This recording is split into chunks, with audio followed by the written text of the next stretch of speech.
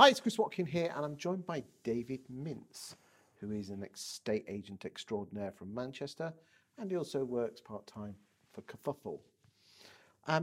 David, a lot of chat at the moment about estate agents' data and portals and how it's all being used. So the question I want to ask you is this: should estate agents be worried about data and portals and everything else involved with that? Talk to me.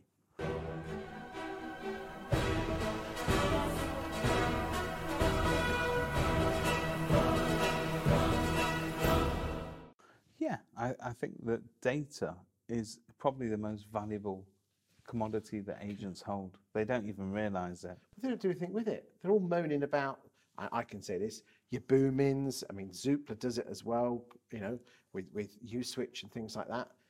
But none of them do anything with their CRM data.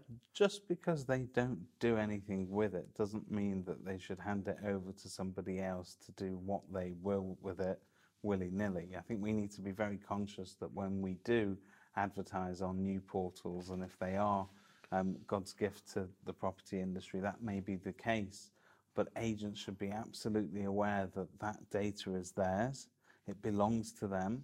Without that data, Rightmove, Zoopla, Boomin, on the market, they just simply cease to exist. And so that you're the gatekeeper with that data. And it's not just your data, it's your client's data as well. And so if you're handing over this data and those people are being sold products that perhaps fall outside of your agency's immediate remit, you need to think about that really carefully. Reason why? Reason why? I think that... Because they can earn money from it. Well, I suppose in basic terms of the principles of GDPR, without going into the nitty-gritty of it, is that I come to you, I'm looking for a property, and you can have my details for such time that I'm looking for that property. And after that, really, you should put me to one side.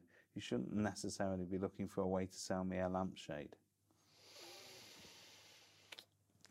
But Rightmove have been doing, not necessarily lampshades, but, you know, Rightmove have been, you know, checking out emails. You know, do you want to sell your house? Do you want removal firms, that sort of thing? I think in fairness to those and people... And Zoopla as well. Yeah. Okay, the new kids on the block. You know, if they make a couple of quid on a lampshade, so what? So I think in fairness to those people that are selling lampshades, Rightmove have been doing this all along. And I don't think we as agents have been conscious of that fact. So when you're offered a Rightmove, I think they call it Discover product, which basically allows you to access all of those people that may be thinking about moving, and Rightmove sort of keep that in their arsenal. They only use it for major contenders or if they think that they're going to lose you. But that product's been available for years, and it's been used by some of the bigger agencies for years. It's always been the way. Do you think the UK estate agency industry is over-reliant on the portals to sell houses, and even to the point now of actually trying to attract new listings? I think we had at some point.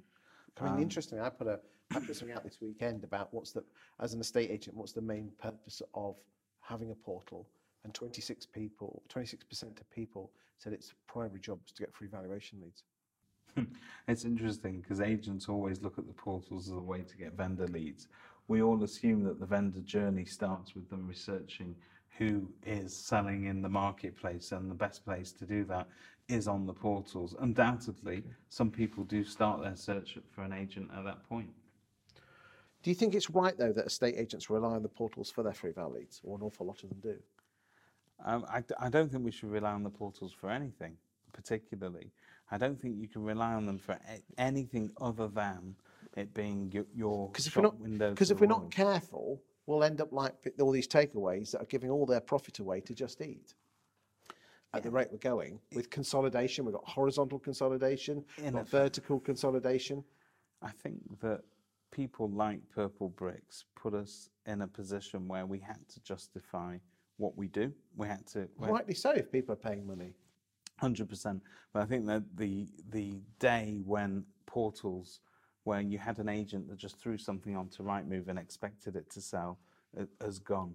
Now, we're talking in... Most of them are still there, though. and that's what we sometimes forget. If you end up, all the podcasts that we listen to and all the stuff that we see on Facebook and all the agency types that we end up rubbing shoulders with, really, they're in maybe the top 10% of all the agents in the country.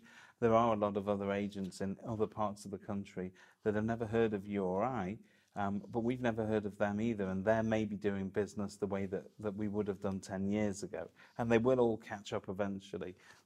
But I think that when you look at the time that we've just lived through, we're enjoying the best market that the UK agency has seen since maybe 2004. And if you're to fast forward in 12 months' time, Chris, I think there's going to be a lot of people that are going to be working in a market that will not be as strong as it is today. And that's when you can't rely on the portals to just do that job. My biggest fear is that they should be planting the seeds now in the summer of 2021, so they've got something to crop in 2022. Meanwhile, all you're doing is going out cropping.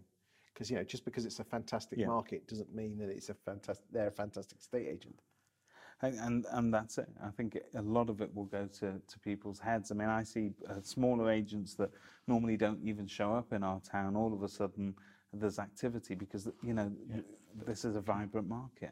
Thank you for your time today, David. Your insights are fantastic. Thank you. Pleasure, Chris.